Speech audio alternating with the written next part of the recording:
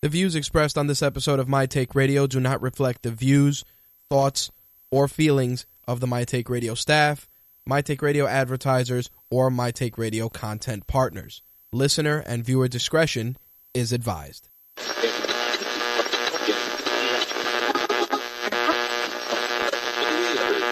This coverage is live and uncensored, so if you have any small children present, you may want to have them leave the room.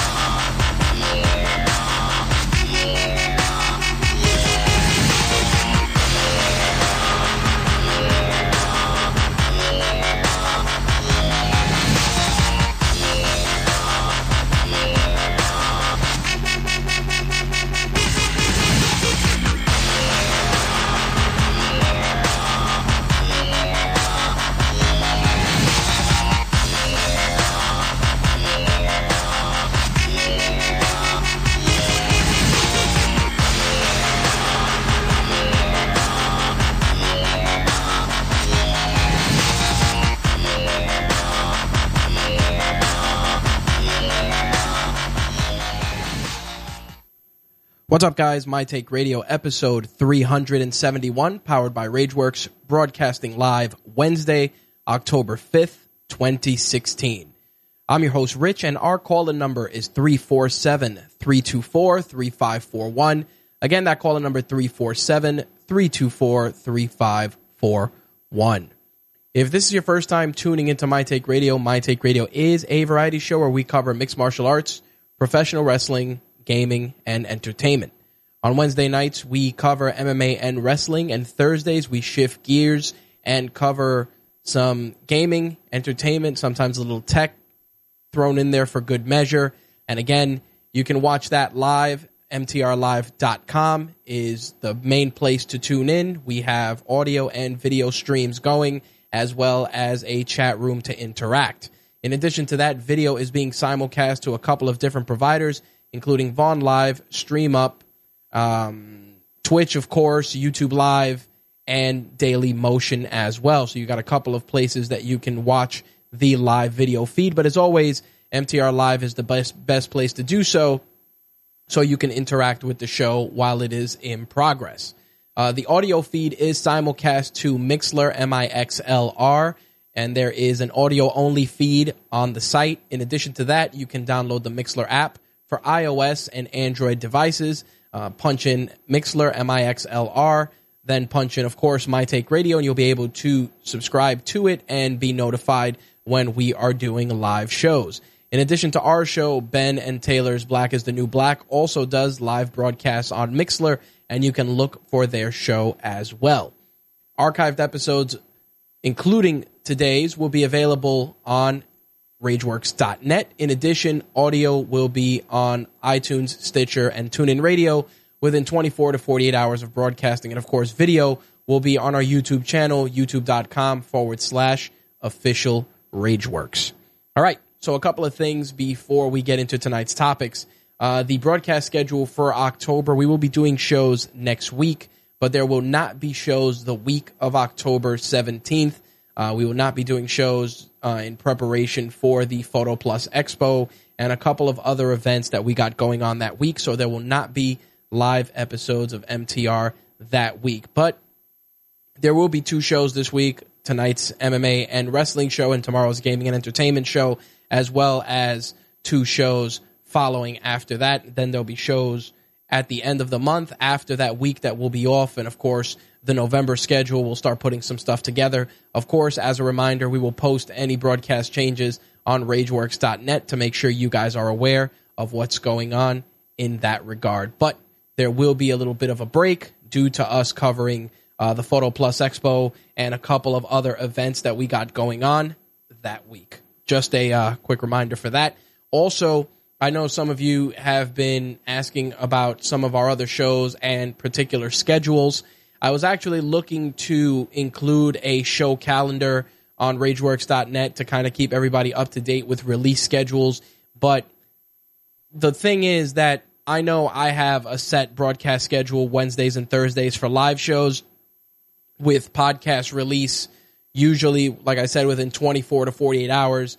TRSS does a weekly broadcast. Their schedule varies based on Jay's schedule, but usually this week, for instance, I got the show, Jay's latest show a little while ago, so you'll be able to hear that on iTunes, Stitcher, and TuneIn Radio a couple of hours after we wrap MTR, as we have to do some editing and a couple of other things. But with regards to TRSS, you're usually going to get the shows weekly, and they will be usually late Wednesday night, early Thursday morning, especially now with Thursday NFL games. We're trying to get TRSS out to you guys before those games go down on Thursday, since Jay does picks for every week of NFL football. So be on the lookout for that. In addition, Josie's Boys Call Me When It's Over also is a weekly show, and usually the recording schedule once again varies, but we are usually releasing those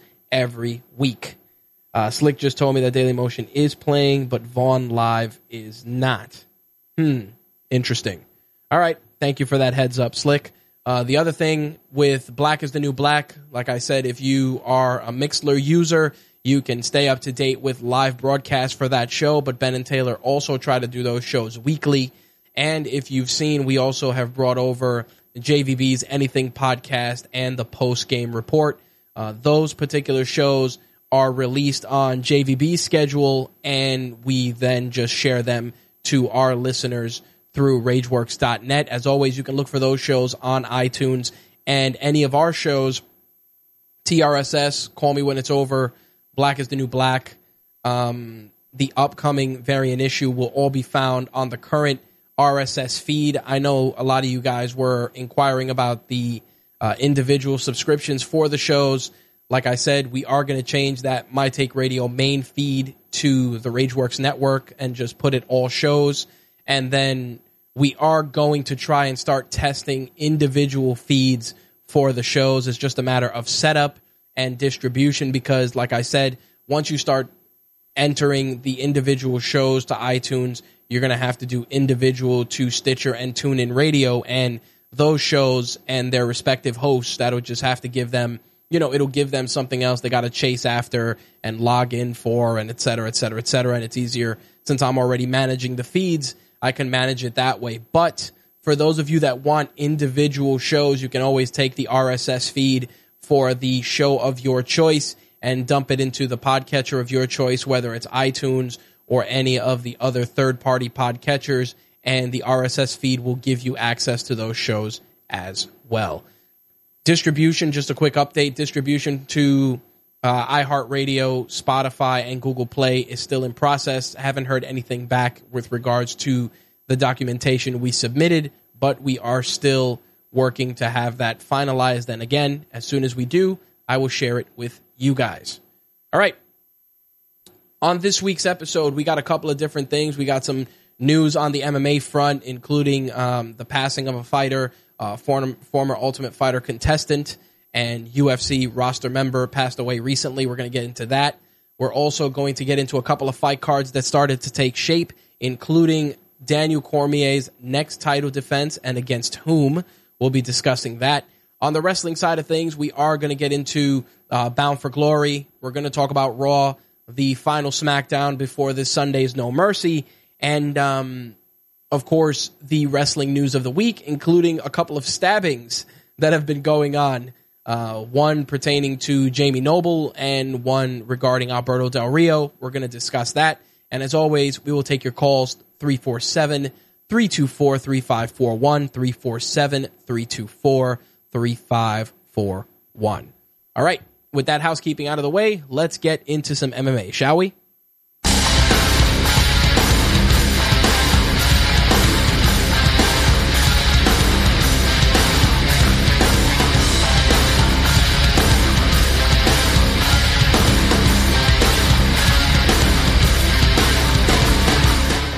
So this past weekend, we had a UFC Fight Night event that saw John Dodson taking on Lineker. We're going to get into that. We're also going to discuss Will Brooks and Alex Oliveira's fight.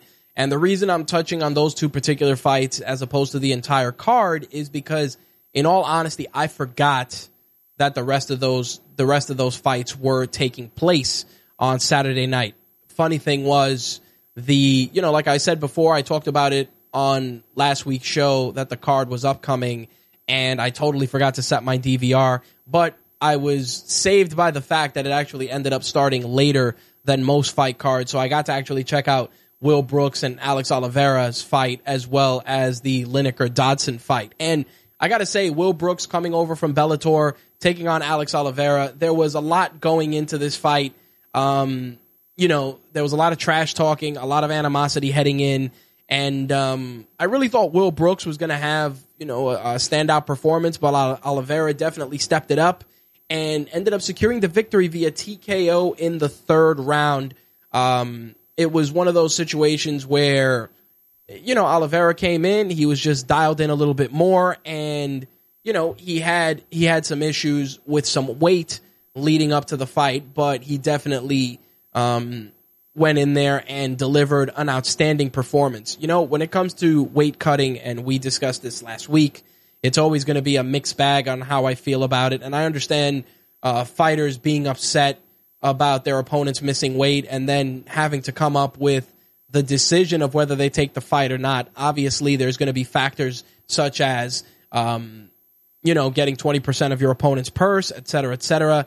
But, for me personally, I'm always of the mindset that, you have to come in at weight, and especially now with the very, very strong changes that have been made in terms of rehydration and supplementation and everything else that's under the microscope. You got to come in on weight, folks. And I understand Will Brooks' frustration. Alex Oliveira definitely, had to be penalized for coming in heavy. I was just surprised that he took it to Will Brooks the way he did. Definitely a solid performance. Now, the John Lineker-John Dodson fight was a fight that really divided a lot of fans, and that's because the fight could have gone either way. It ended with Lineker taking the fight via split decision, and for me personally, I watched the fight later on that evening. First I watched it live, and then I watched it on a replay, and I said to myself, the fight, depending on how you watch it, you would have probably said that John Dodson won pretty much every time. Unfortunately, like anything else, once you let it go into the judge's hands, all bets are off. I was disappointed, like I said, because Lineker is another guy, had trouble making weight, and I think John Dodson was, I don't want to say he was robbed by the judges, because you could have watched that fight either way, and I think this was a fight that definitely had some title implications. But again, it was, it's one of those things where when you leave it in the hands of the judges, you risk, being the decision not going in your favor. And like I said, I watched the fight and I said to myself, Dodson could have won that fight the two times that I watched it. Then it was funny because late Tuesday night, early Wednesday, I watched a little bit of it again just because I wanted to see if I was missing anything. And I watched it and I was like, damn, it was really, really, really close. I'm just bummed out because John Dodson's a guy who's always so close to jumping back in there to challenge for the title, and he always has amazing standout performances, and this performance was definitely another one for the record books. I was just, like I said, bummed out because there was so much going into this fight. Lineker came in with a 5-fight win streak, but he missed weight for a fifth time. And that's something that, again, you look at that stuff, and there's certain things you got to say, especially if you have missed weight 5 times. It's the Lineker win was necessary because he needed to obviously protect his placement. I mean, he was ranked number 3 going into this, taking on John Dodson, and for me personally, like I said, I just felt that it was a fight that should have gone to John Dodson, and it didn't. But I also feel that rewarding Lineker with a title opportunity, considering he's missed weight 5 times, is also some really, really questionable stuff. So we'll see how that shakes out in the next couple of weeks. Like I said, I enjoyed both fights. I was bummed that I missed the live broadcast, and when I got in, I saw the two fights, and I didn't feel, I'm going to be honest, I didn't feel like rewatching the card, not because I didn't give a shit about it, but just because there weren't enough fights to capture my attention. Nonetheless, the Oliveira-Brooks fight and the Dodson-Lineker fight were definitely two solid fights. That's for damn sure. All right, so aside from that, let's get into this week's MMA news. There were quite a couple of noteworthy happenings.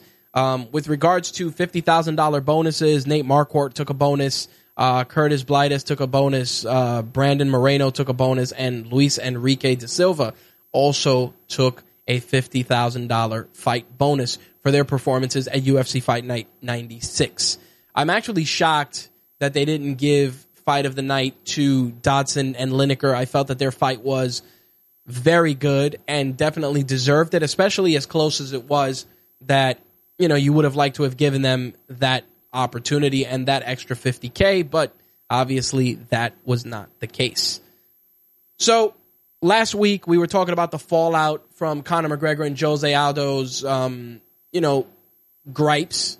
And I say this because, Conor McGregor's going in facing Eddie Alvarez, and there's a lot of gripes, like I said, I've had about that. And Jose Aldo has his fair share with good reasoning. First and foremost, obviously, him winning the interim belt, not getting a chance to unify it by fighting McGregor, and then McGregor going on to challenge Eddie Alvarez. It's ruffled a lot of feathers. Jose Aldo's one, Khabib Nurmagomedov is the other, and we're going to get into that later on in the segment. But Jose Aldo actually sat down with Yahoo Sports and continued to just express his displeasure with the UFC and what they've done regarding his title opportunity, as well as what I mentioned last week, him wanting his release from his contract. So in regards to his displeasure, he said in the Yahoo Sports piece, First of all, my dissatisfaction is not about getting this fight with Conor McGregor. My dissatisfaction has been brewing for a long time. Before my loss to McGregor, when I had to pull out of our first fight, I was not happy with the way the UFC spun my rib injury. I was not happy to see them mischaracterize my injury and not support me as I had to pull out of that fight.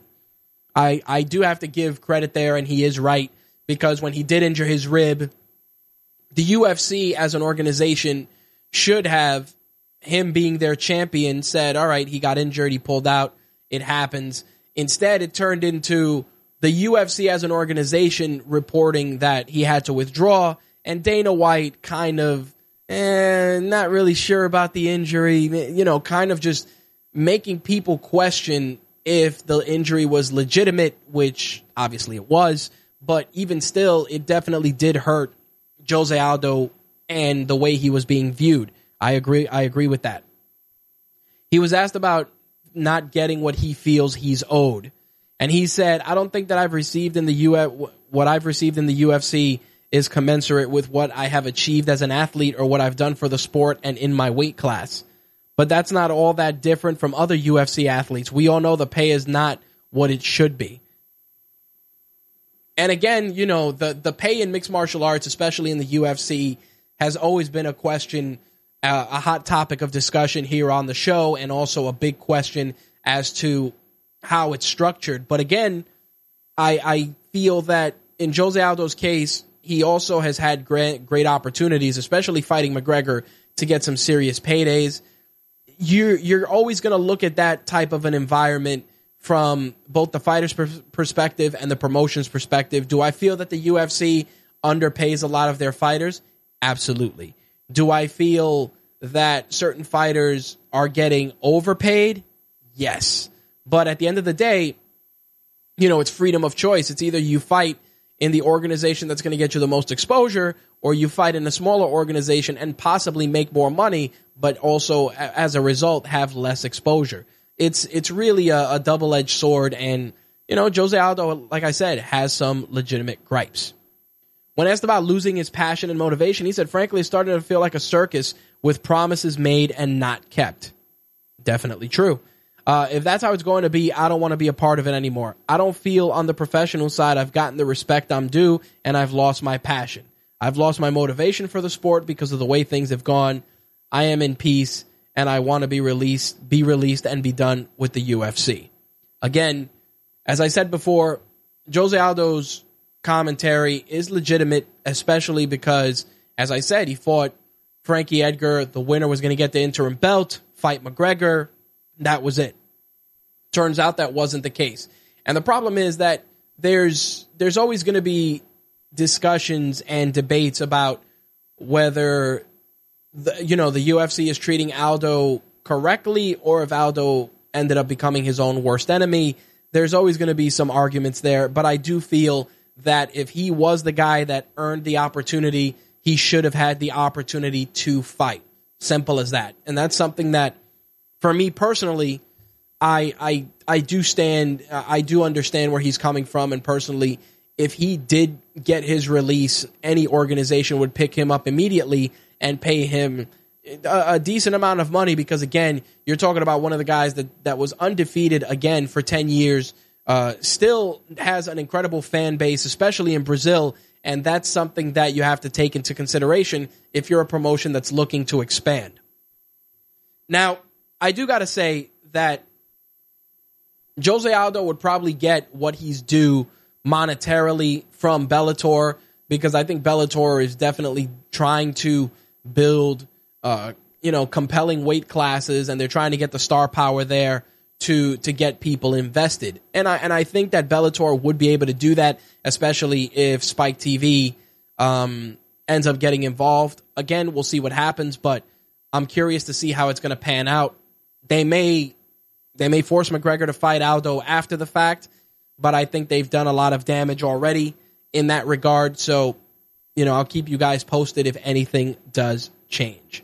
Now, as many of you know, with regards to the current UFC landscape, after the organization was sold to WME IMG, Dana White stayed on board, but a lot of questions were raised given that WME IMG is an entertainment agency, and now they're overseeing an incredibly large, they're overseeing a large, diverse amount of talent in the organization. And now, with that said, something interesting came to light recently, and that is that with the UFC being owned by WME IMG, the UFC now has celebrities as part owners of the company. And I found this out because there was a Wall Street Journal piece that was circulating. Somebody forwarded me the link, and it turns out that 23 celebrities have invested in the UFC. Now, because of that, it obviously gives these celebrities some legitimate stakes in the organization and the potential to actually contribute their opinions to the development of the company. The celebrities that are part owners of the UFC are hip-hop artist The Weeknd, Adam Levine, Anthony Kiedis, Ben Affleck, Calvin Harris, Cam Newton, Conan O'Brien, Flea, Guy Fieri, Jimmy Kimmel, Lee Na, LL Cool J, Maria Sharapova, Mark Wahlberg, Michael Bay, Rob Dyrdek, Robert Kraft, Serena Williams, Sylvester Stallone, Tom Brady, Trey Parker, Tyler Perry, and Venus Williams. Now, again, these celebrities have invested in the promotion, and the funny thing was that TMZ cornered Dana White and asked him about it, and he said that, he would be willing to listen to some of the investors' input if it's good for the UFC, and the company will definitely take that into account. Now, again, the funny thing is that as soon as that news item broke, people were like, "Oh my God, Tom Brady owns the UFC." Like, there's a lot more to it. They all these celebrities own a stake in the company, and obviously there's going to be some celebrities that may own larger stakes than others, but at the end of the day, the WME IMG agency owns the UFC as a whole. For me, I think that that's good and bad. It's good, obviously, because now it's not just, the Fertittas deciding the fate of the company. It's, the agency itself plus these investors have some legitimate say in where the company goes. Is it right? Is it wrong? That remains to be seen. I mean, we're not going to see, Mark Wahlberg telling Dana White how to do his job, but it could happen. I mean, we're also looking at it from the perspective of that Dana White is under a lot more scrutiny now, whether he chooses to admit it or not.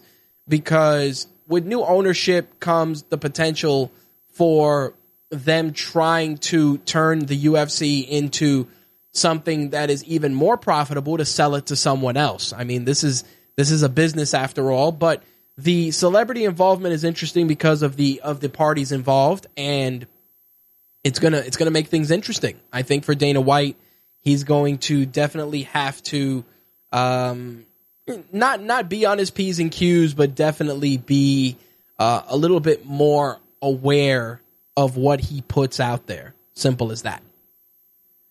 On the Bellator side of things, we got 2 fights that were announced recently for the upcoming Bellator event, which is Bellator 163, taking place November 4th.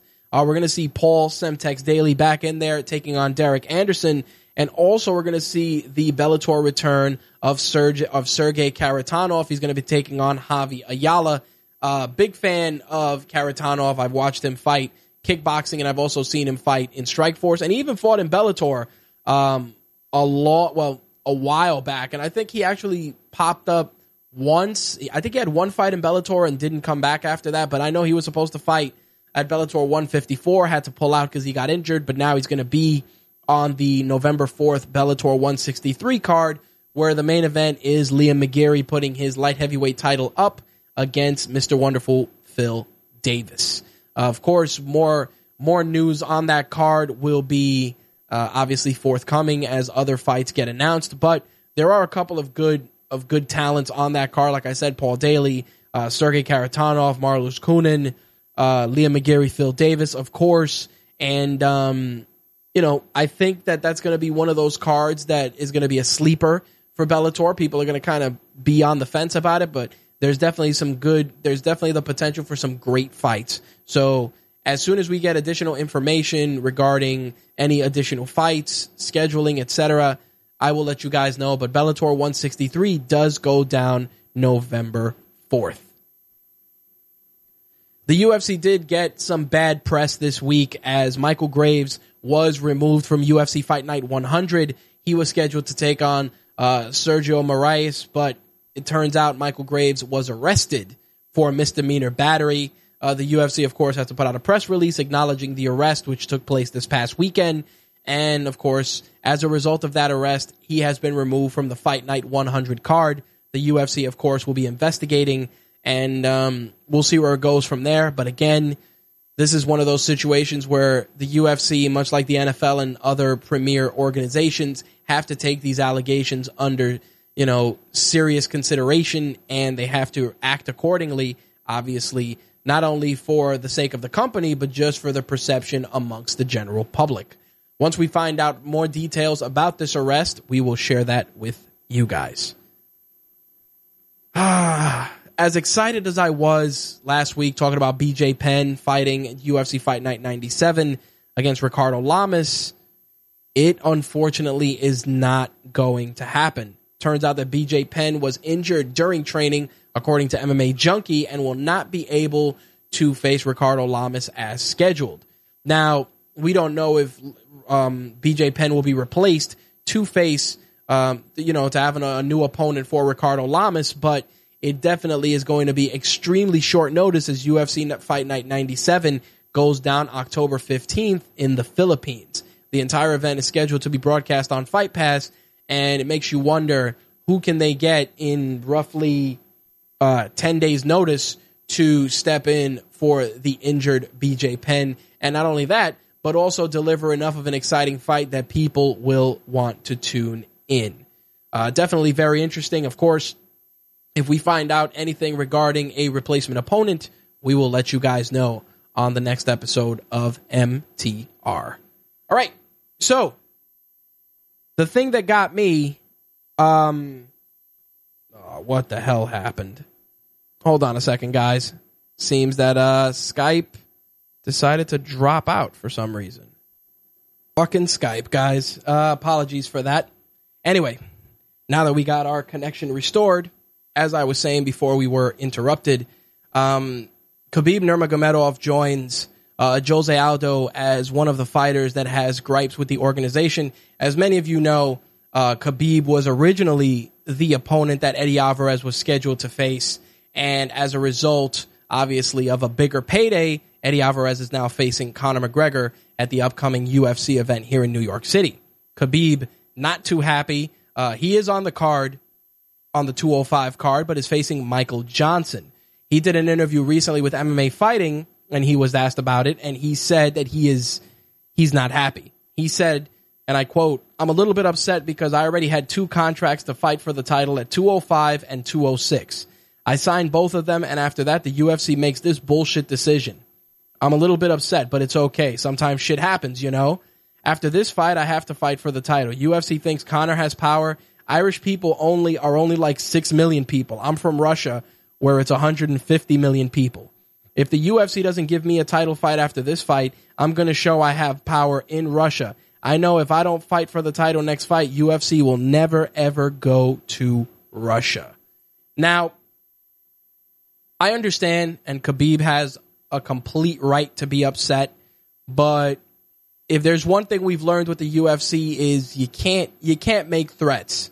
It ends up pissing off the organization, and sometimes they will call you on your bluff. I mean, McGregor didn't want to do some of the stuff that the organization wanted him to do, and as a result was pulled from UFC 200. Whether him fighting on the 200 card or not would have made a difference doesn't matter, but they showed that, you know, just because you think you have all the power doesn't mean you necessarily do.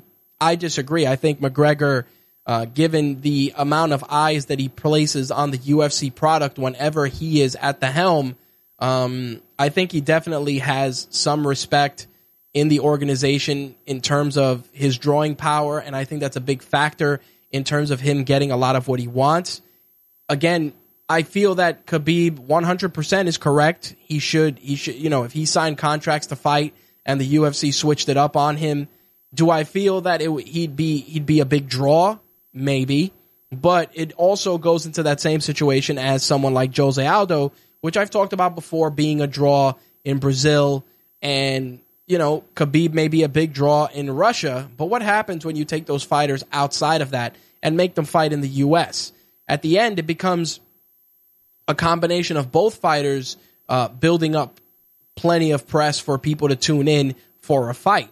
And like I said, Eddie Alvarez is a pretty well-known fighter, obviously having fought in Bellator, now in the UFC. He has his own fan base. He's definitely a popular fighter, but I think that a fight between him and Khabib, from a monetary standpoint, from an interest standpoint, there's going to be interest from the diehards, but I don't feel you're going to get a huge level of interest from people such as, you know, the casual fans. The casual fans want to tune in for super fights, big money fights, fights that have individuals that get them invested. Is it right? Is it wrong? For me personally, I do feel that if the records and the rankings dictate that you should challenge, then it's up to the organization to be a factor in selling that fight and not just put the weight squarely on the fighter's shoulders. And I say this because in this case, obviously they put all the weight on Conor McGregor. McGregor sells the fights. People tune in. Everybody gets paid.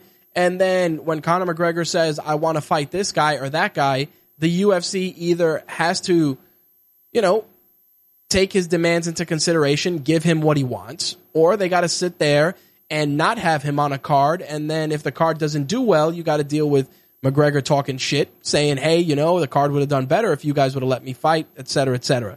Like I said, Khabib has a legitimate gripe. I just feel that him threatening the UFC, I understand, he's from Russia. He's got, a Russian audience behind him. But I got to also say, if you'd have a bigger Russian audience if it was someone like Fedor making those demands. Again, no disrespect to Khabib. I think Khabib is an amazing fighter, a talented fighter, but you're playing chicken with an organization that can just have you, either force you to leave the organization or release you from your contract. You're not a guy that even though statistically you should be fighting and you have all the tools to be in the main event, the UFC is essentially saying that they don't need you to be successful. Is it right on the organization's behalf? I don't think so. I think that the guys that are there and need to fight, they should fight, and the organization needs to step up and sell those fights.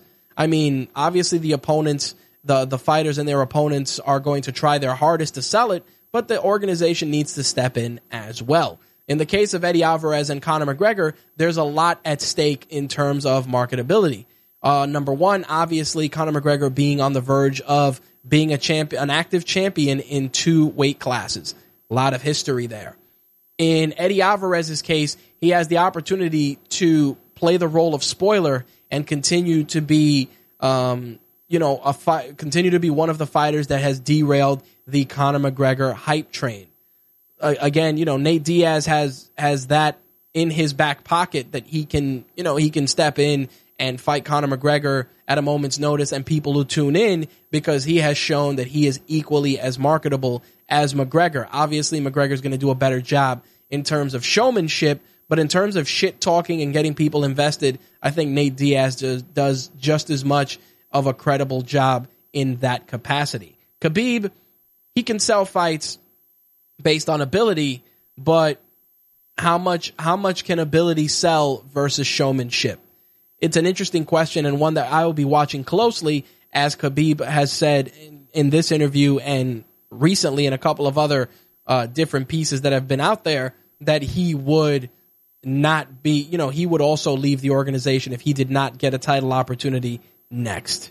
It's crazy. I mean, when they asked him about, why he took the fight with Michael Johnson, he said, I'd rather take this fight with Johnson because Alvarez signed with the UFC bullshit contract, because he understands if he takes a fight with me, his belt is going bye-bye.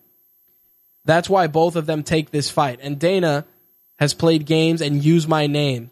I'll never forget this. If I don't fight, I'm going to show how I have power in Russia. And the UFC, I won't fight in the UFC ever, and the UFC will never, ever go to Russia. The UFC thinks Conor has power. I have power too. It's not all about pay-per-view.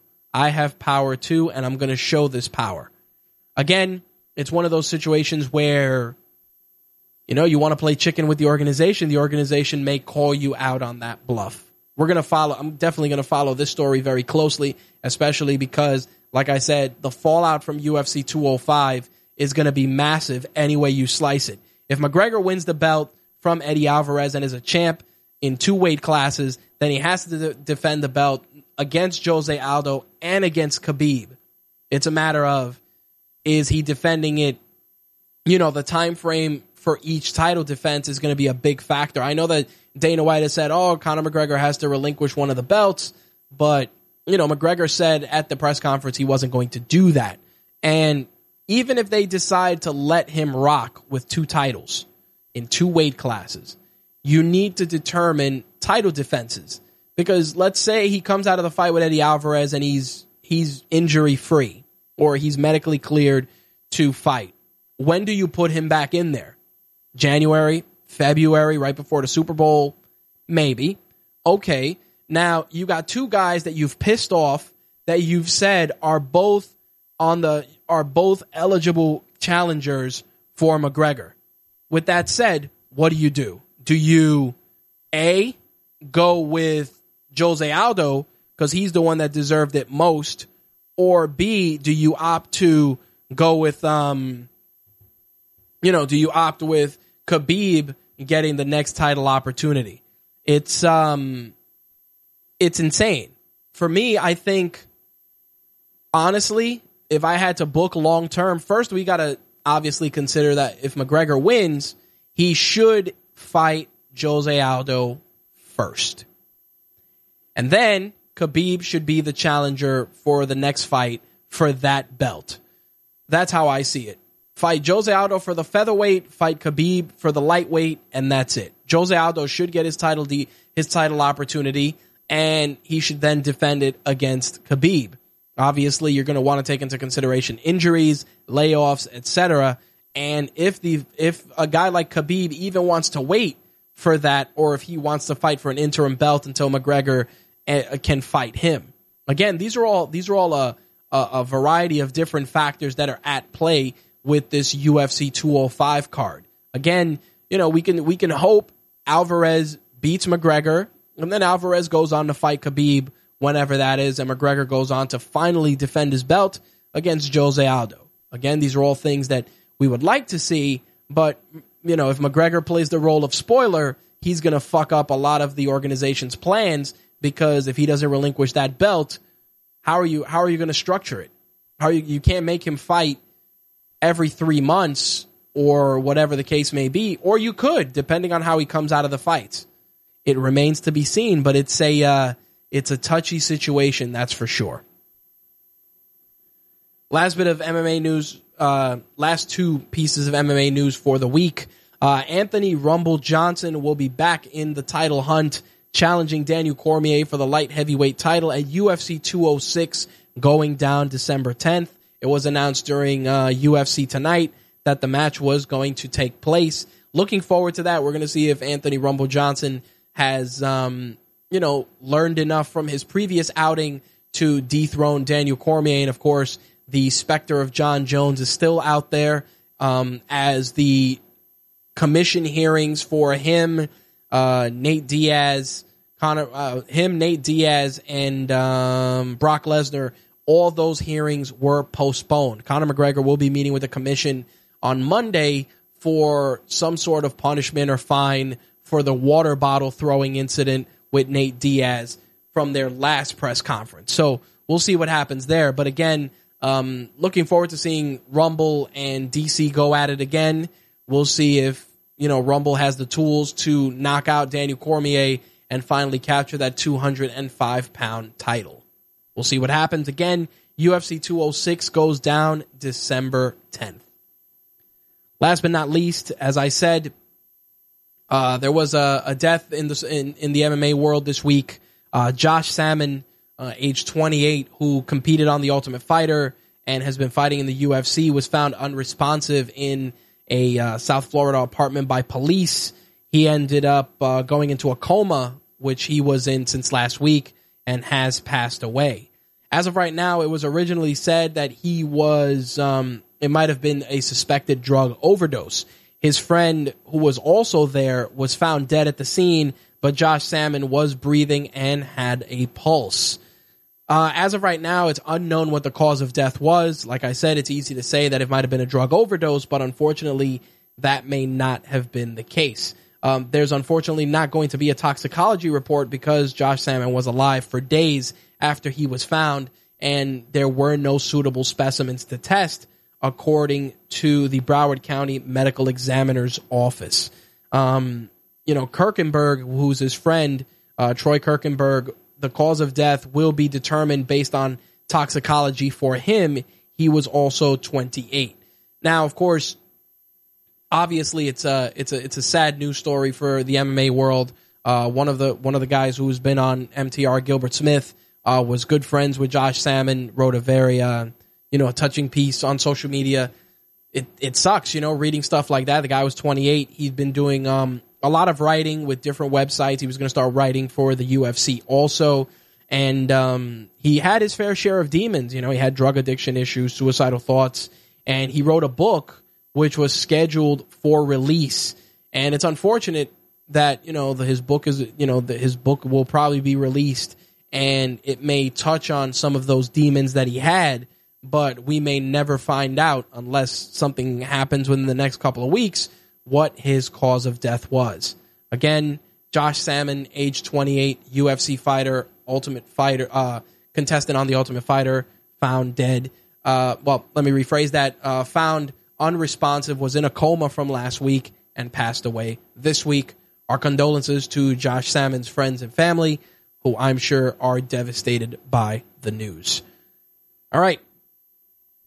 That is, a low way to end the show, to end the segment for this week.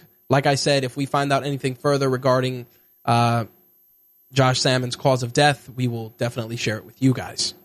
But with that, we are going to wrap up the MMA segment for this week. Let us switch gears and jump into this week's wrestling segment. Let's get to it.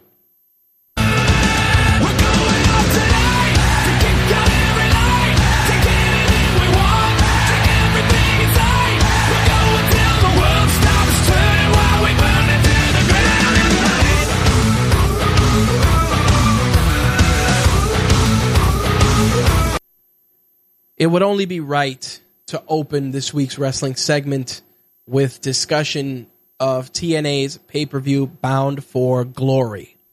Now, as many of you know, TNA has been the subject of numerous rumors these last couple of weeks, from the company having zero money to Billy Corrigan buying the company, to WWE buying the company, to nobody buying the company, to a mysterious benefactor contributing money for TNA to continue operations through 2016. At the end of the day, it's been a very, very, very up and down week for TNA fans and wrestlers, that's for sure. But the big news going into Bound for Glory was the fact that TNA may not have had money to even put on the Bound for Glory event, much less fly their talent out there. Obviously, at the midnight hour, that turned out to not be the case, and Bound for Glory did go on as planned. The only change was that Drew Galloway was unable to compete in the Grand Championship Tournament Finals due to a concussion. He was replaced by Eddie Edwards. We'll get into that in a moment. As for the card itself, you know, this is considered one of TNA's bigger events, Bound for Glory. And I gotta say, something that I've noticed with TNA, and even WWE to a point, Ring of Honor not as much, but their events are hit or miss for a multitude of reasons, whether it's storytelling, matches, pacing, whatever the case may be. Sometimes it's good, sometimes it's bad. It varies from show to show. TNA Bound for Glory was, on paper, a pretty decent card, and I gotta admit there were some really, really great moments. You know, the opening contest was the X Division title match, which was a great way to open.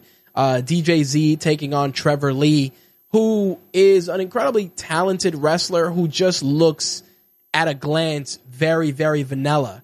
But, you know, the Technical Savage, as he's called, is a surprisingly complete wrestler, and he really held his own, made DJZ look like $1 million.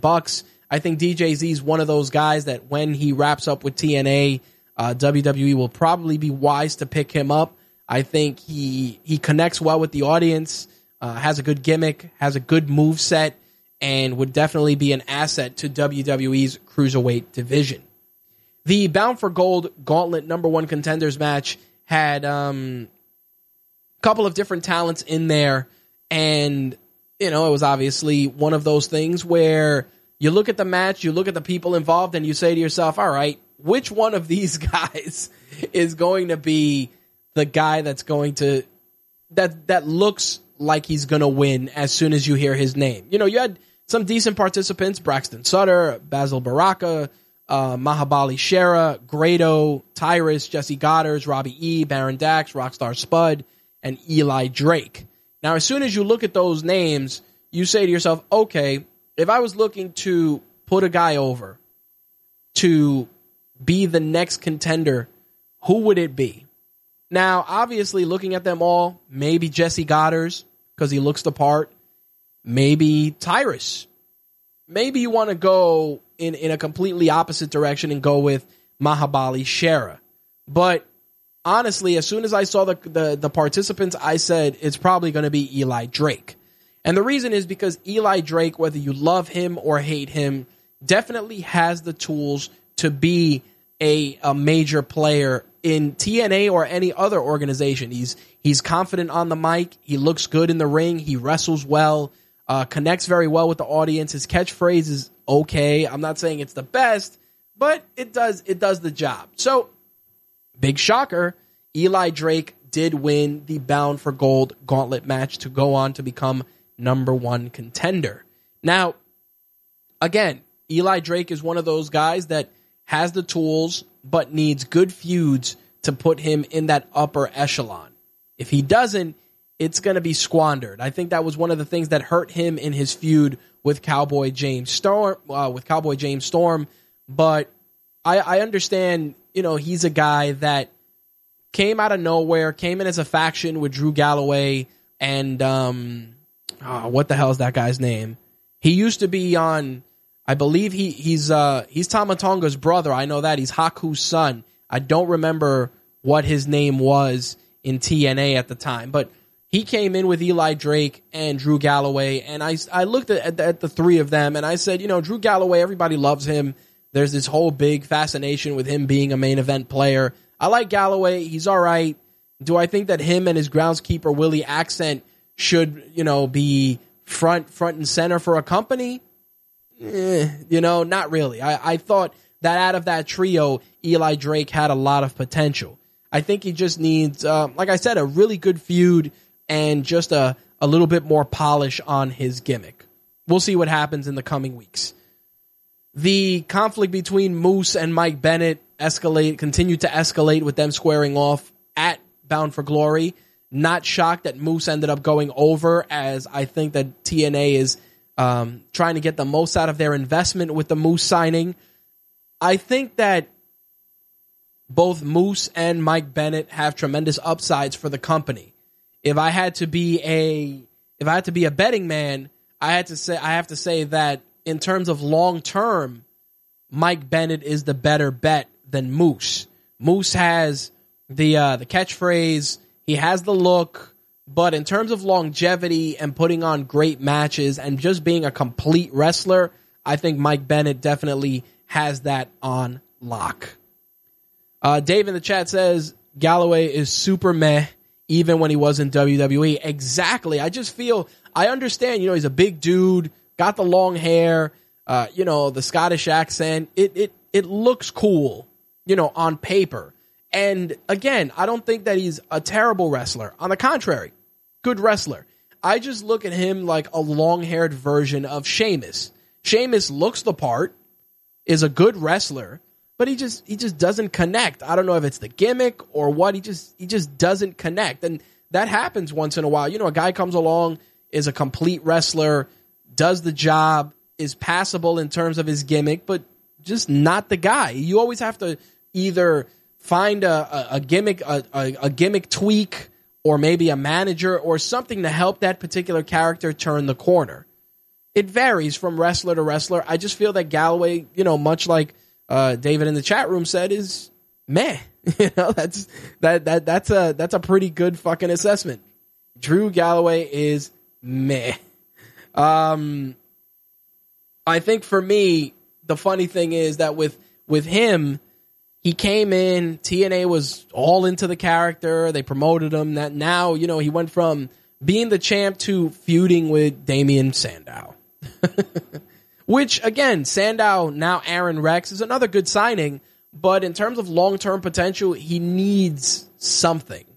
I don't know if it's a better gimmick, a better finisher. Don't know. But, Aaron Rex, a.k.a. Damian Sandow's TNA run thus far has been much like what David was saying about Galloway, meh. He did go on to defeat Eddie Edwards to become the first TNA Grand Champion.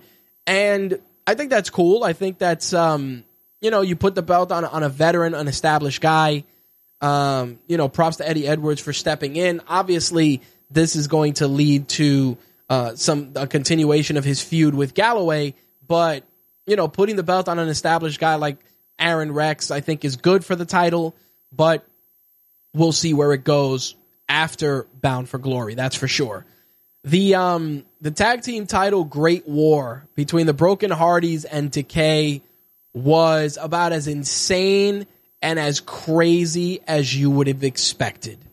I think that, for as much as we give Broken Matt Hardy and Brother Nero shit, I think that they have genuinely found a way to once again reinvent themselves and get the crowd completely and utterly interested in the product. And it's crazy because even on episodes of Raw and SmackDown, you hear delete chants, you hear obsolete chants, subtle, but you hear them. And that just shows you that the gimmick has connected with the audience. Is it good? Is it bad? I'm always mixed when it comes to the whole broken gimmick. And the reason is because Matt Hardy goes so over the top and so left field with it that it becomes insane. It becomes insane to the point where it's like a car accident. You know, you don't want to look, but you're compelled to. That's definitely how I feel about it. Now, Jeff Hardy is another guy. You repackage him. The only time that I felt that TNA dropped the ball with Jeff Hardy was when he was a heel and he had that stupid custom belt and they were trying to make him cool. I just felt that they did a bad job with him. But now in his current Brother Nero incarnation, he is dialing on all cylinders. And once again, it goes to show you that no matter how old the Hardys are or how out of shape they may look, when it comes time to deliver amazing matches, stellar matches, from a tag team perspective, the Hardys are in a class all by themselves. In addition to obviously becoming the new tag team champions, they made Decay look special. And that's all that matters. You know, at the end of the day, you know, your wrestlers and your favorite wrestlers are defined by their opponents. And I've talked about this before on air and off air. And it's one of those things where there's certain wrestlers that you watch them and you see them mix it up with certain other wrestlers and you say to yourself, wow, everything that went into that match was special. And we've talked about it. We've talked about it with The Rock and Stone Cold Steve Austin. We've talked about it with Triple H and Shawn Michaels. Recently with Dolph Ziggler and The Miz.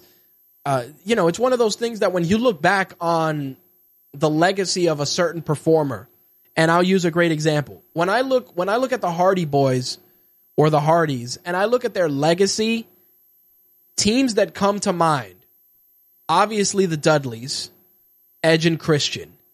Those are teams that help define the Hardys as a tag team. They did it because of their amazing TLC matches. They did it because of the passion that they brought through, that they just brought through both in terms of the match itself and the build-up. And I got to say that Decay can go up there for TNA as a group of individuals that have brought out something amazing from the Hardys.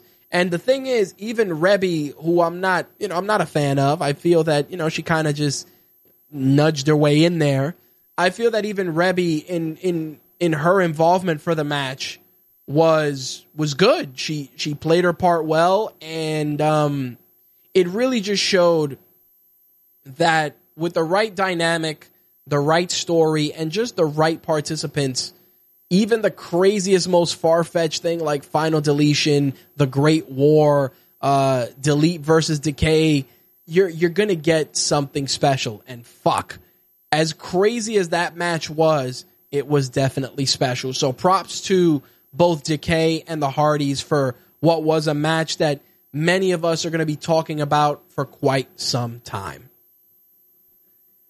Gail Kim, of course, went into the Hall of Fame, and it was a very, very cool ceremony for her. A lot of great superstars from TNA's past showed up to congratulate Gail and induct her into the Hall of Fame. It was a no-brainer that she would go on to defeat Maria and become the Knockouts champ. And obviously, I thought that was the right play. Not that Maria is a bad personality, but she is a fucking terrible, terrible, terrible, terrible wrestler. I'm sorry, but she is. Maria is a great manager. She's good for taking a bump, for some bumps. But in terms of like putting together a match, it is bad. It was bad. And I felt bad for Gail Kim because Gail Kim had to carry her more so than usual to get a passable match. It definitely was one of the weaker things on the card. The TNA World Title No Holds Barred match, Lashley ended up retaining in a pretty solid match against EC3. Not one of EC3's best matches, and that's saying a lot. Not that, Lashley is this amazing 5-star wrestler, because he's not either, but I just felt that if somebody told me give me 3 reasons to watch Bound for Glory. And I'm being honest. Give me 3 reasons. I would say the X Division title match, amazing. The TNA Tag Team War between Decay and the Hardys, amazing. And Gail Kim's Hall of Fame induction ceremony were all reasons enough to tune in. I'm being honest. Again, that's not to say that TNA's Bound for Glory card was garbage or terrible, but it wasn't great. But it wasn't something that you needed to see. But I gotta say this. The Great War needs to be seen. If you want to do yourself one favor, it is you gotta see that. And it's because it was a combination weird, crazy, over the top, but fun. Definitely fun. And I think that sometimes that's what you're looking for as a wrestling fan. Sometimes you don't need a 5-star mat classic. You don't need a giant spot fest. You just want something you can enjoy. And I genuinely enjoyed the Great War. I enjoyed the X Division match. Gail Kim's Hall of Fame induction was about as special as you could expect. And the card was, like I said, it was okay. It was all right. Was it their best card? Absolutely not. Was it their worst? Definitely not. But I got to say this. Don't let Maria get into the fucking ring. Please don't. Put her out there with Mike Bennett. Put her out there to manage other female wrestlers. Please, please, please, please, please, please. Do not let her wrestle. Please don't. All right. Let's switch gears, head into the WWE side of things. There were a lot of good moments on Raw this past Monday. Brian Kendrick defeating TJ Perkins in the non-title match. Some people were upset because they felt that, you went through all this and now you have Brian Kendrick defeating TJ Perkins. But I think that in order to solidify the Cruiserweight division, you need to start establishing villains like anything else. I know that people hate that, but you need to start clearly defining your heels and your faces. And I think that the Brian Kendrick is a stellar and amazing wrestler. And the work he's capable of putting on as a heel is only going to benefit the division as a whole. And again, TJ Perkins is everything that WWE could hope for. An amazing superstar, credible, talented, amazing moveset, young, has the Filipino community that you can build on. There's a lot going for him as a performer. But the thing is, you got to decide, are you going to make him a challenger, a champion that is able to overcome all obstacles, or are you going to make it that you're trying to define him as a superstar by giving him an equally impressive foil, in this case, Brian Kendrick? I think, you can't go and give the guy all these accolades, have him win his title match, have him go out there and perform, and then lose to the same guy. I mean, I understand why you're doing it because, again, like I said, you're trying to establish heels and faces, but it may do a little more harm than good.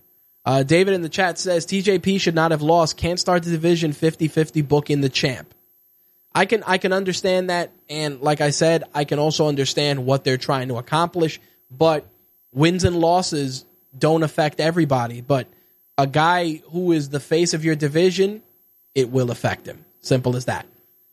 We had another Braun Strowman squash match, which ended with him putting out a threat that he wants more credible opponents. We'll see what happens. Cue the Big Show, cue Kane, or cue Mark Henry to step up and challenge Braun Strowman, because why not? Sami Zayn squared off against Titus O'Neil, who is also being repackaged in this new entrepreneurial gimmick. I guess that's what I got from it.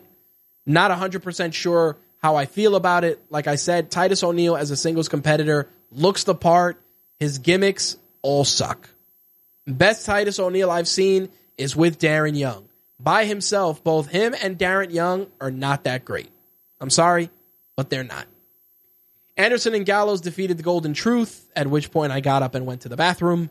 The The New Day squared off against Jericho, and I gotta say, Chris Jericho and Kevin Owens are fucking magical on the microphone. You give those guys 5 minutes, they create some incredibly compelling television, and they got it with the New Day. They definitely got it with the New Day. I feel that, Xavier Woods clowning Kevin Owens, like Kevin Owens hasn't jumped over much of anything, was hilarious. But again, I go back to something I've talked about before. Clowning Kevin Owens' weight is just an easy target.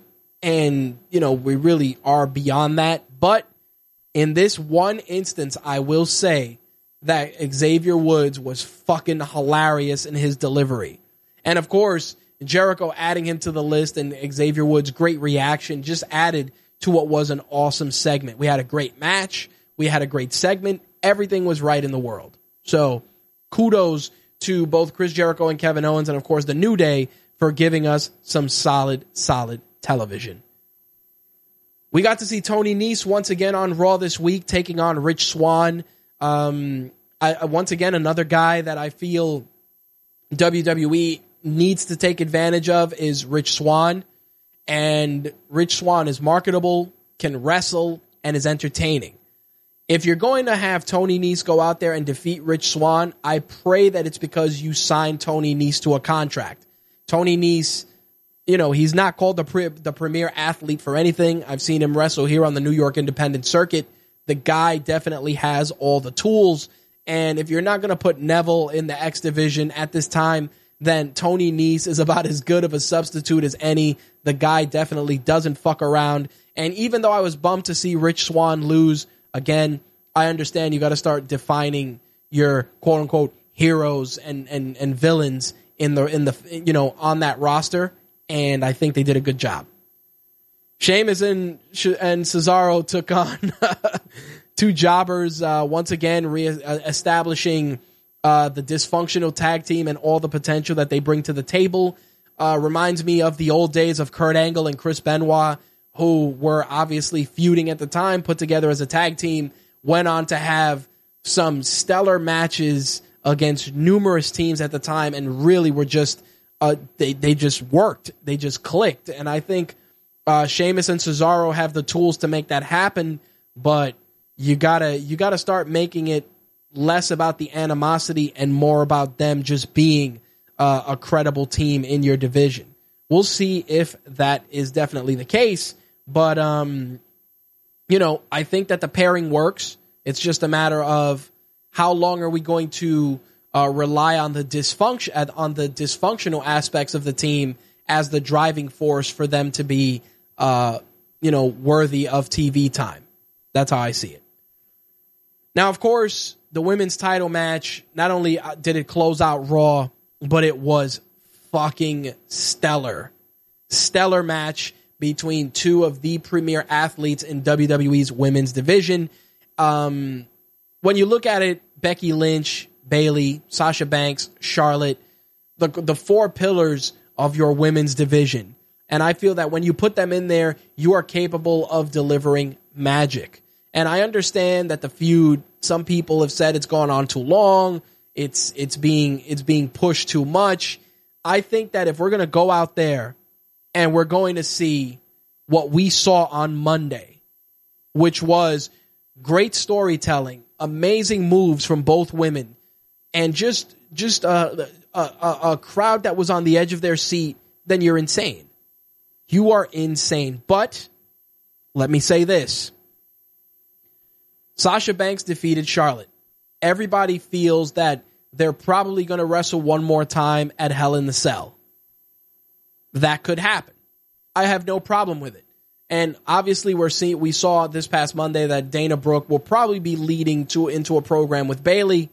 I don't have a problem with that either. But you're going to spoil the crowd too, because you're delivering these consistently great matches, and then you don't have credible superstars that are going to step up to shoulder the load, so to speak. Right now, you're building it on Sasha and Charlotte and maybe Bayley.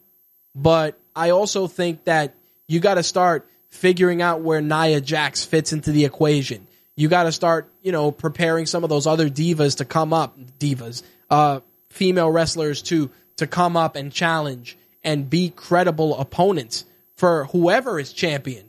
Right now, it's Charlotte, Sasha, and Bayley. And you can pretty much play hot potato between the three of them with the belt, and it's great, but you're also building up Nia Jax, and eventually Nia Jax has to challenge for that belt. Then what? And that, my friends, is the $1 million question. Sure, we can have Charlotte go and fight Sasha at Hell in the Cell, win, then Bayley wins, faces Charlotte, Bayley becomes champion, Sasha, all of a sudden, maybe you turn her heel, she goes after Bayley, whatever the case may be. You can play hot potato, like I said, with those three women as champion, but where does Nia Jax fit into the equation? Whether you love Nia Jax or you hate her, you definitely need to put, you need to put that, you need to have some sort of a payoff with all the squash matches she's been involved in. Simple as that. A couple of lines from the chat. David says Charlotte needed to win that match. Okay. Slick says, only reason why I want Charlotte to win the belt back is so that Bayley can take it from her. I understand. He goes on to add, Bayley would explode in terms of popularity because she was never able to beat Charlotte in NXT. Viable point. David adds, she needed that incredibly long heel title reign, and Sasha needed that big win on a big show. It's true. Both of you guys are correct. Slick adds, Bayley versus Nia Jax rematch needs to happen. I agree, and that's only because we got to see something special. We got to see some variety out of Bayley, and we got to see something more out of Nia Jax. In terms of Raw as a whole, I felt that it was definitely a lot better than it's been the last couple of weeks. I thought we had some really great standout matches.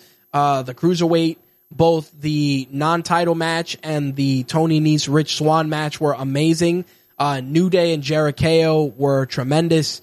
And that women's match, woo, hot fire to close out Monday Night Raw this past Monday. Definitely impressed. Hopefully it continues. I know that they've been competing against the debates, Monday Night Football, and subpar ratings. We can only hope that the product continues to gain momentum every week, and we get to see more 5-star episodes of Raw, so to speak, and less 3-star episodes. That's for sure. Now, on the flip side, SmackDown had its final show heading into this Sunday's No Mercy event, and I gotta say, it wasn't that great. For the final show before the quote-unquote pay-per-view, you could have fooled me. I'm being honest. Kane and Bray Wyatt were the opener, and then obviously you use that to set up the mind games from Randy Orton and Bray Wyatt. It was all right. There's nothing really to write home about. Nikki Bella defeating Alexa Bliss via DQ. Nobody cares. I'm being honest. And of course, that ended up becoming a tag team match with Carmella and Alexa Bliss defeating Becky Lynch and Nikki Bella. I understand, Alexa Bliss being the challenger and getting her the win before the pay-per-view, which of course sets up Becky Lynch obviously defeating her, but The Hype Bros and the Vaudevillains match actually was decent. Not really sure where it's going with the Ascension. Are you starting a feud between the Hype Bros and the Ascension? Okay, but why? I'm being serious. Why? I mean, they're all in the tag team division. I understand they gotta square off, but why?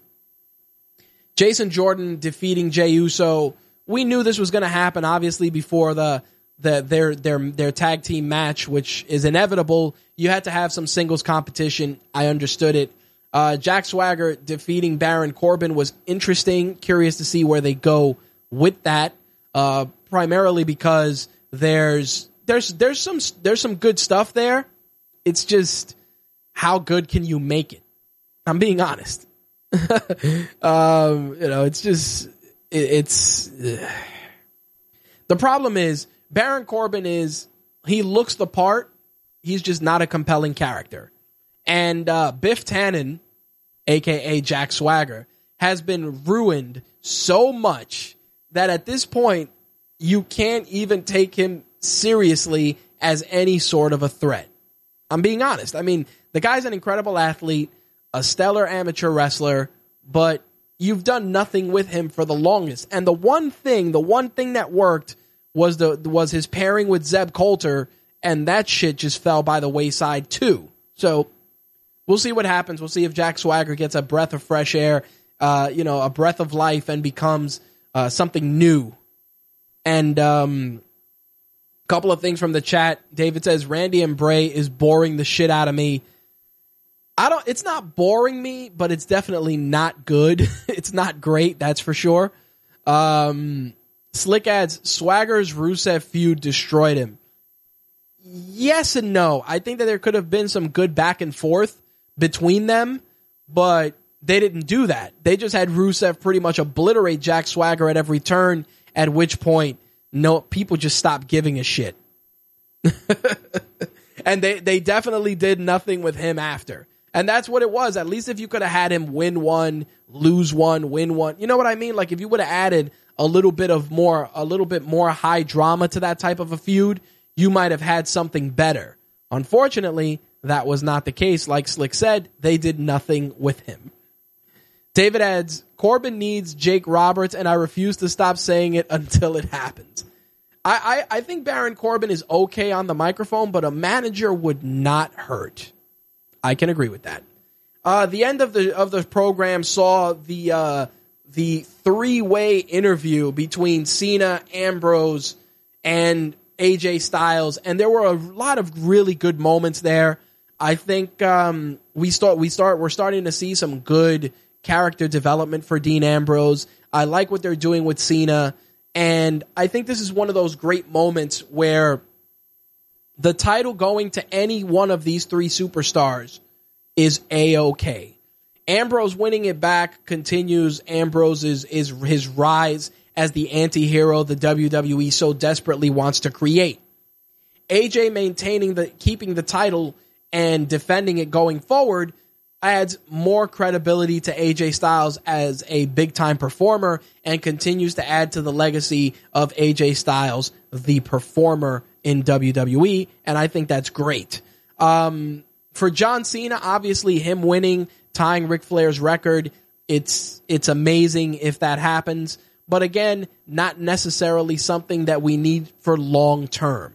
If Cena wins it and then loses it very quickly, it would be fine if you have him tie the record. Like I said, it's anybody's game for this Sunday. Any way you slice it, it's really going to be some interesting television because like I said, you can continue to build Ambrose with the title and it's a step in the right direction, but you can also, like I said, take AJ and make him the face of your company because he has all the tools. You know, it's simple as that. Slick says, I'm not even going to read that. David adds, if they give Cena that fucking belt, man. Slick adds, Ambrose with the title equals. Here's the thing. You guys all make compelling arguments. Obviously, Cena winning the belt is what we don't want. But in terms of just obvious legacy and the record, there's importance there. There is genuine importance. And I got to say, that whether you love Cena or hate him, he is capable of going out there and delivering amazing matches when necessary. That's one thing that's never been a doubt when Cena is your champion. But I also feel that AJ deserves a longer run because he is the more well-rounded of the three. And when I say that, it's because AJ's microphone skills are improving. He can go out there and wrestle consistently, and the crowd is invested either 100% or not. With Cena, you're running the risk of that, that divided crowd, and not only that, but giving him opponents that are actually worth watching him wrestle. Like him and Ambrose working a program isn't bad, but you need to really raise the stakes, make Ambrose a more badass dude. There's stuff there that needs to be addressed. Slick adds, Ambrose, I want him to be champ, but they got to book his title run better. I agree. David adds, they got to quit hot-shotting these belts. I'm starting to not even care at this point. Valid. Now, we've talked about all that. And of course, the one thing that I didn't talk about because I wanted to save it for the end was Dolph Ziggler and The Miz. A couple of great things came out of that segment. First of all, the Spirit Squad were on our TV once again. Well, two of the members, that being Kenny Dykstra and Mikey, who definitely did not look flattering in that green fucking jumpsuit. But it was a great trip down memory lane. I liked what The Miz did. We got to see Dolph Ziggler as Kerwin White's caddy, which was completely terrible. Obviously, as a member of the Spirit Squad, when he debuted as Dolph Ziggler, there were a lot of really cool moments in that, that little career retrospective. And it's funny because somebody put a meme up on social media and they said that video package also reinforced that WWE has dropped the ball with Dolph Ziggler more times than they care to count. True. But I gotta say that the feud between the Spirit Squad, the feud between Ziggler and The Miz has really been some of the more well-written television I've seen in quite some time. I think partially it's because, like I've said before, champions are defined by their opponents. And I think that the friendship that Ziggler and The Miz have behind the scenes really helps them bring that emotion to the table. And I also feel that The Miz being champion is necessary because that's one thing. With The Miz being your champion, you can do so much more with him because he has that crossover potential. With Dolph Ziggler, you always have he knows how to sell. He knows how to work. He's entertaining. But once you strip all that away, what do you get? It's like Dolph Ziggler is one part HBK, one part Mr. Ass, and that's great. But in terms of booking it forward and doing anything long term, WWE has never, ever, ever, ever, ever viewed Dolph Ziggler as anything more than a good worker that is able to sell incredibly well. People don't want to admit it, but that's what it is. They've pretty much stopped accepting Dolph Ziggler as anything more than a gatekeeper, a good mid-card hand that'll make anyone look good. And it's unfortunate because Dolph Ziggler has the appeal, has the potential to be the guy that sells, that can sell shirts and sell merchandise. And you could send them to, Kelly Ripa's show or The View or Conan O'Brien. I think he has the marketing chops to go out there and do that, but WWE doesn't see it that way. And I think that's one of the reasons why I feel that Dolph Ziggler may actually lose the title versus career match on Sunday.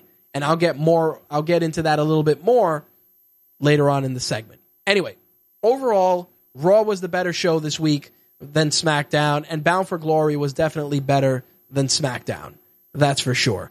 As for the other wrestling news of the week, of which there were plenty, that's for sure. First thing I want to talk about is the tag teams for the Dusty Rhodes Classic. Of course, we're getting our new Dusty Rhodes Classic this year, and we've seen a lot of great teams being announced so far, including the announcement that the Revival was going to be entered. The teams so far are the Revival, Andrade Cien Almas, and Cedric Alexander, DIY, Gargano and Ciampa, Hideo Itami, and Kota Ibushi, which is definitely a team that's going to be worth watching. Tino Sabatelli and Riddick Moss, Bobby Roode and Ty Dillinger, aka the Glorious 10. I don't want to give up too much with regards to that. The Bollywood Boys, both individuals from that tag team wrestled in the Cruiserweight Classic. Nico Bogajevic and Tucker Knight, TM61, the Authors of Pain, Ho Ho Loon and Bin Wang, No Way Jose and Rich Swann, which I'm not even shocked at that pairing. Lince Dorado or Lince Dorado, depending on how you choose to pronounce it, taking on Mustafa Ali.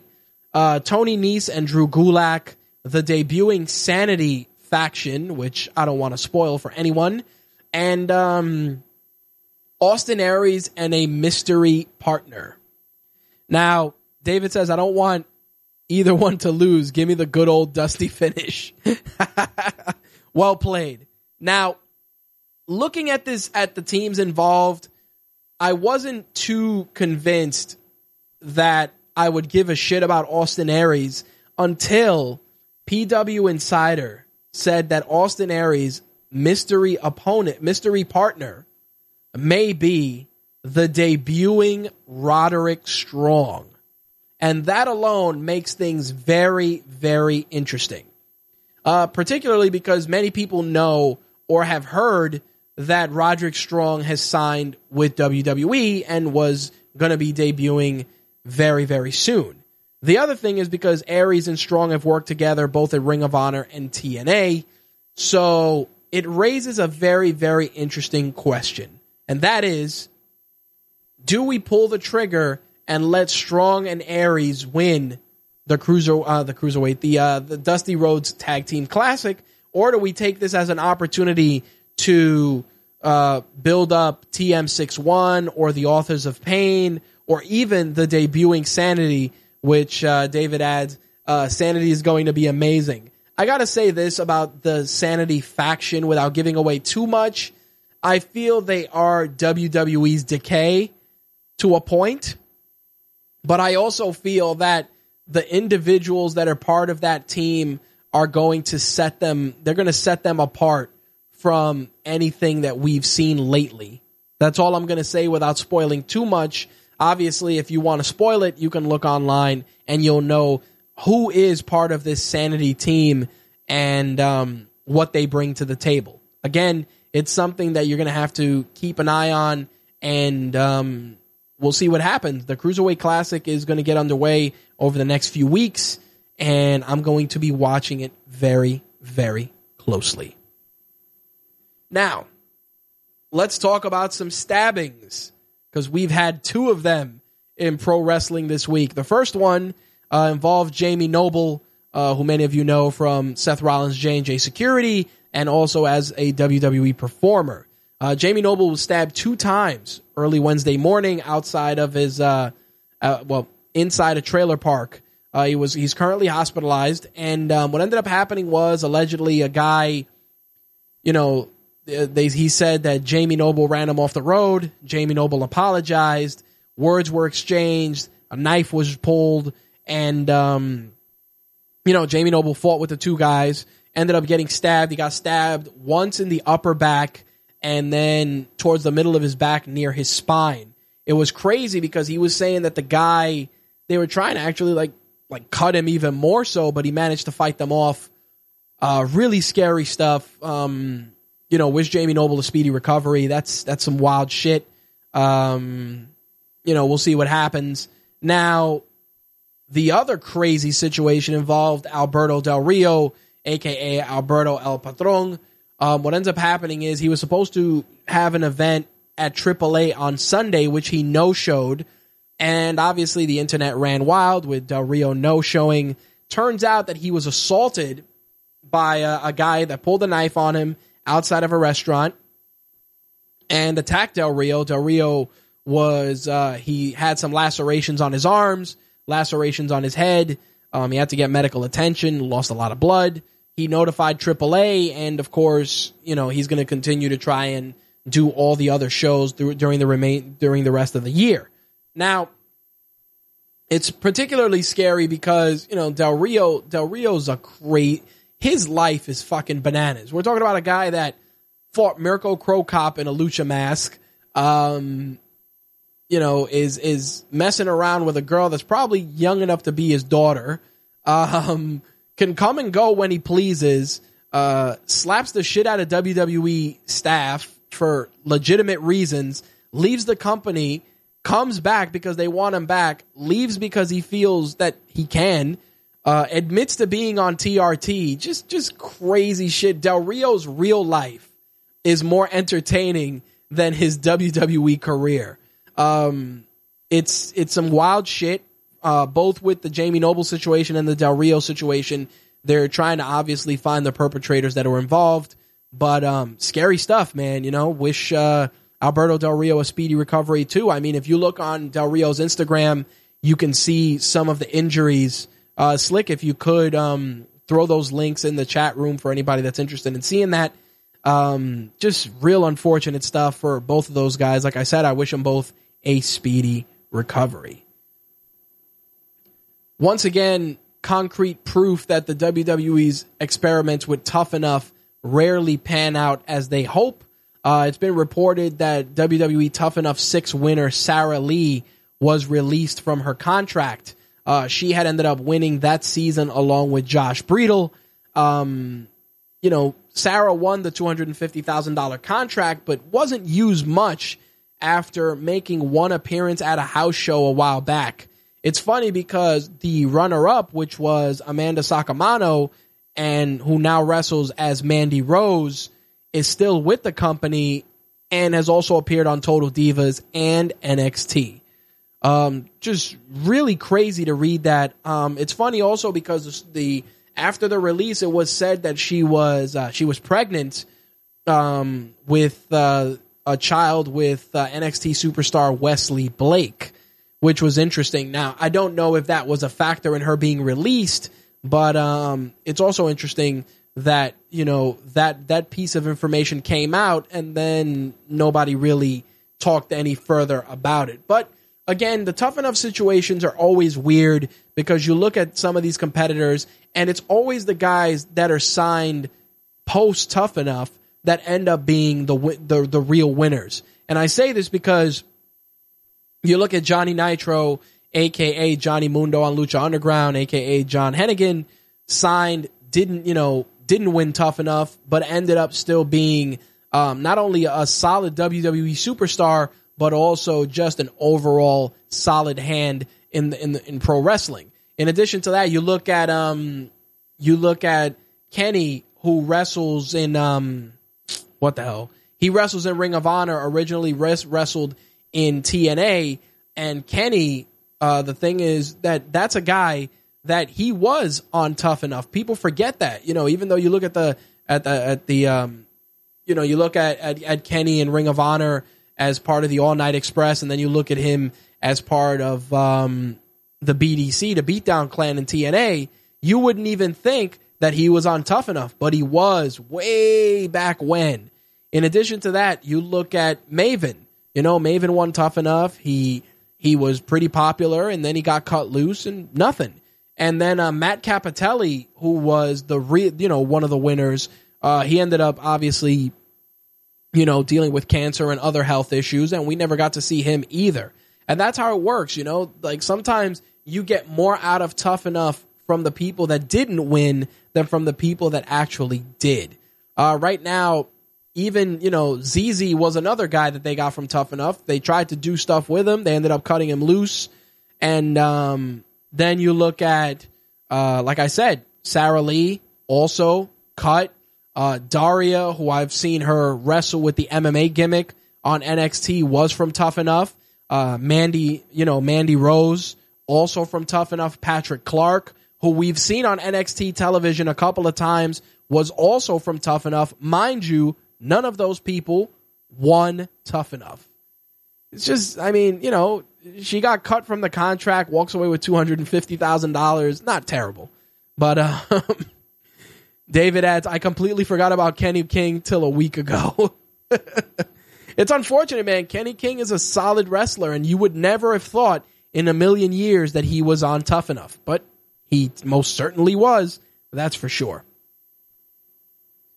On the WWE injury front, it turns out that Eric Rowan allegedly suffered a torn rotator cuff during a recent house show and is now on the injured list until March. Sorry, Eric Rowan, but I doubt anyone will give a shit that you're not on TV. As much as I understand his usage with Bray Wyatt, I really don't give a shit. Wish him a speedy recovery, but give two shits about him on my television. Simple as that. Couple of other things I want to talk about before we wrap up for the night. Goldberg and Lesnar are rumored to be squaring off at Survivor Series, and a lot of different media outlets are reporting that a deal is pretty much done, with Survivor Series going down November 20th in Toronto, and the focus on Goldberg in the upcoming WWE 2K17 game. A lot of rumors were originally started because of that, and then the increased focus between him and Brock on TV has fueled those rumors even more so. Now they're saying that the conversations went from regular negotiations to heavy negotiations to being all but confirmed. We'll see what happens in the coming weeks if the man, Goldberg, ends up back on TV and if he does square off against Paul Heyman's number one client. It's going to be interesting to see Goldberg back on TV. The WWE landscape has changed quite a bit, but I feel that even now, years later, Goldberg has all the potential to not only sell merch, but get people interested in the product. So we'll see what happens. I think Goldberg is a guy that can come in, make things interesting, have a solid match with Brock, maybe go into Hall of Fame as a result, and people wouldn't mind. We'll see what happens. We'll see if it all pans out. If any additional news pop up regarding that rumor, of course, we'll share it either on Rageworks, on MTR Live, or in our Facebook group, which you can find on Facebook. Just punch in Rageworks and our group will come up. David says Survivor Series is going to be WrestleMania 20 all over again. You know what it is? I would have thought that too, but I think that that wrestling fans have accepted part-time performers and they understand that they're just there to get people interested. And yes, I mean, does it suck that they may have a main event or co-main event spot on a television program? Sure.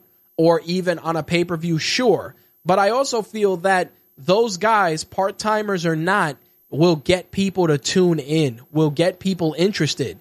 And it's going to be one of those things that it's a gift and a curse. I mean, Goldberg can come in, wrestle with Brock, never wrestle again, and that'll be it. And he'll get his Legends deal. He may do a compilation, a couple of compilation stuff for the network and maybe some interviews. Who knows? But I think that Goldberg contributed enough to the wrestling business that it may be worth giving him another shot.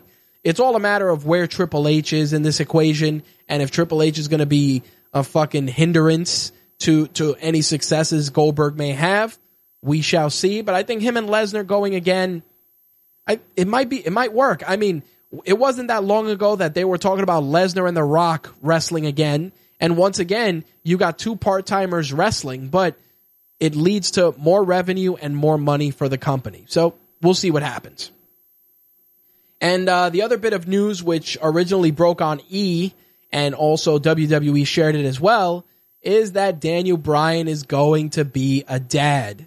Him and Brie Bella are expecting their first child, which pretty much puts a bullet in Brie Bella ever coming back to wrestling. She may, but obviously I don't see that happening anytime soon. Big congrats to Daniel Bryan and Brie Bella. D-Bry is going to be a dad. The SmackDown GM is definitely going to have his hands full, and I think, Brie Bella, she wanted to start a family, and now they're going to, so very cool news to hear. Like I said, congrats to Daniel Bryan and Brie Bella. And to wrap things up for tonight's show, give you guys my predictions for this Sunday's No Mercy pay-per-view. Jack Swagger and Baron Corbin, like I said earlier, do I care where it goes? No. Only because obviously they're probably going to give the victory to Baron Corbin because Jack Swagger is a bit more credible, and given the weird ending from SmackDown on Tuesday, that may be the case. But it could go either way. I kind of feel they're going to give it to Corbin, but if they're trying to do something long term, they may give it to Swagger. It's well played, David. Well played. Nikki Bella and Carmella. Obviously, you're trying to build Carmella up, but Nikki Bella is the more marketable of the two. I think Nikki Bella is going to carry her to the match, and Carmella may win via shenanigans of some sort, whether it's grabbing the tights or some other nefarious means, but I think Carmella is going to win just based on that. With Randy Orton and Bray Wyatt, I think after, Randy Orton did the job for the company, bleeding for Brock Lesnar, you would think that he would want to win, be the one getting the win in this feud with Bray Wyatt. I don't think that's going to be the case. I think Bray Wyatt is going to win this match, and it's just going to continue as a feud for a little longer, which is fine. I think that you got to build up Bray Wyatt. Bray Wyatt is a guy that should be challenging for a title sooner rather than later. I think him and Randy Orton are capable of having a decent match, but I think that Bray Wyatt's skills and talents are being wasted in feuds like this. Like I said, definitely should be feuding for either, an IC title or even the world title at this point. Beauty and the Man Beast, Heath Slater and Rhino will be facing the Usos, which I'm sure will lead to the Usos winning the belts, thus holding on to the titles to defend them against American Alpha, and then American Alpha gets the belts. So with that said, Slater and Rhino will be dropping the belts to the Usos. This may possibly lead to Rhino turning on Slater as well. We'll see what happens. The SmackDown Women's title match, Becky Lynch, Alexa Bliss. I'm taking Becky on this one, even though Alexa Bliss, they're doing a good job building her up. Definitely not ready for any sort of a title run at this point. So I definitely see Bex walking out with the belt at No Mercy. The career versus title match, the positive wrestling fan, the guy that wants to see good triumph over evil, would have picked Dolph Ziggler to win this match. But there's been a lot of rumors about Dolph Ziggler transitioning to a backstage role, to doing some stuff like that. And I think because of that, I think that The Miz may walk out still being IC champ. I also feel that if you're going to put the belt on Dolph Ziggler, you need to continue this feud past this point. That's all I'm saying. Last but not least, AJ Styles, John Cena, Dean Ambrose. Even though John Cena, on paper, I would be winning this match just to tie Ric Flair's record, there's a part of me that feels that AJ Styles will retain and that WWE will start building up a potential Ambrose-Cena feud from this match. We'll see if that's the case, but I am taking AJ Styles as retaining in that match. Let's go to the chat real quick. Slick says, as terrible as Nikki is, there's no excusable reason for her to lose to shitty-ass Carmella. I agree. He adds, I like how Alexa Bliss looks, but there's no way she can do a title run. I also agree. David says, Bayley should have been on SmackDown or they need to bring up Asuka. I understand why you would say that, but to go with what Slick said, if they bring up Asuka, there's nothing left in NXT, and that's the problem. I think that if the rumors of a women's tournament in 2017 pan out, similar to the Cruiserweight Classic, we're going to start seeing a lot of new additions to the rosters once that's done. I mean, Asuka being in NXT right now, she's the flag bearer, she's carrying the company, and I also feel that if WWE has any tours to Japan, that you're going to need Asuka to sell for NXT, as well as Shinsuke Nakamura. And, bringing Asuka up right now, it's like I said, it'd be good for the division, but what are you going to have? Asuka and Becky Lynch 50 times? That's the thing. You need somebody to carry the division, and then you need to build around that person. We're doing it on SmackDown with Becky Lynch and the talent that she has there. In NXT, we got to do it with Asuka. There's plenty of talent that's out there. Santana Garrett, is definitely one that you could bring in. You can look at the Shimmer roster. You could look at, obviously you're not going to bring Ivelisse from Lucha Underground because her and WWE didn't part on good terms, but you do have, Taya Valkyrie. You have, Cheerleader Melissa. There's definitely talent out there that can be brought in for the women's division. You have Sarita, who is coaching currently, aka Sarah Stock. You could have her suit up and go on the roster if you wish. You could have Sarah Del Rey, who is a trainer in NXT, also come in and help out if necessary. I think she could fill in, especially on television for NXT. There's definitely scenarios that can be applied, but David adds, nobody on SmackDown is credible once Becky beats Bliss. I think that in terms of that, you still have Natalya, even though she did have 2 front teeth knocked out. So I don't know if we're going to see her anytime soon, but you still have Natalya, you still have Nikki Bella. You can still do stuff with both of those to challenge Becky Lynch, not necessarily as heels, heel face dynamic, but just as decent opponents. Do I think that Nikki Bella versus Becky Lynch is compelling TV? No. But I also think that she can go out there and have a decent match with Becky Lynch. Same thing with Natalya. Even though Natalya and Becky Lynch has been done to death, there's at least something there. Plus, Alexa Bliss, even though she's not going to win, I think it's going to help her. It's going to raise her stock if she does well. David adds snooze fests. Dude, I'm not saying it's right or wrong, but I'm just painting the scenarios that we got. Don't get me wrong. Asuka being on SmackDown would be great, but it's going to be the same scenario as NXT minus Becky Lynch. Asuka coming up and killing Alexa Bliss and killing, any of these other superstars minus, like I said, Becky Lynch. We're going to get a repeat of that. You know what it is? Naomi, I think Naomi has all the tools to be women's champion. I just don't feel WWE is going to promote her adequately. And it's crazy because Naomi is athletic, marketable. She has a cool entrance, an awesome gimmick. Kids love that shit. If they start selling those glowing glasses that she wears, they'll make a killing. Like, they have there's plenty of potential marketing with Naomi at the helm. I just don't think WWE knows what to do with her as a performer. That's all I'm saying. But we'll see what happens. WWE No Mercy goes down this Sunday on the WWE Network. Of course, join us next Wednesday when we talk about, obviously, the fallout from No Mercy, plus Raw and SmackDown. All right. That said, that's going to wrap up the wrestling segment for this week.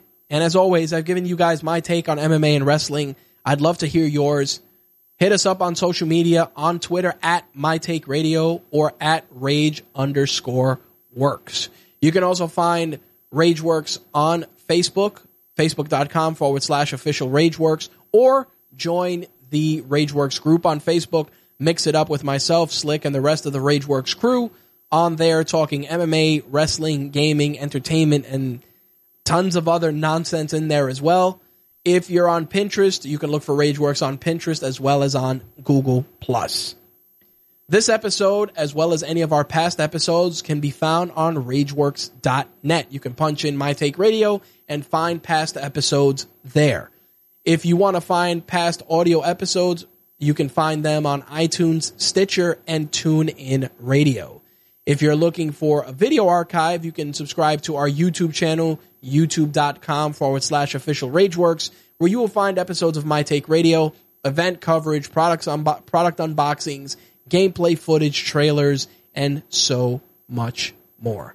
As always, if you're interested in being a guest on My Take Radio or any of our other shows, drop me a line, mtrhost@mytakeradio.com or rich@rageworks.net. If you're interested in advertising on MTR or any of our other shows, you can use either one of those two emails as well. All right, guys, you can join us next Wednesday at 11:30 p.m. Eastern, 8:30 p.m. Pacific for the MMA and wrestling edition of My Take Radio. You can join us tomorrow, well, now officially Thursday, for the gaming and entertainment edition. Same time, 11:30 p.m. Eastern, 8:30 p.m. Pacific. Thank you guys on behalf of myself, Slick, and the rest of the RageWorks team. I will see you guys later. Thanks for joining us. Peace. I'm rich, biatch! That's all, folks.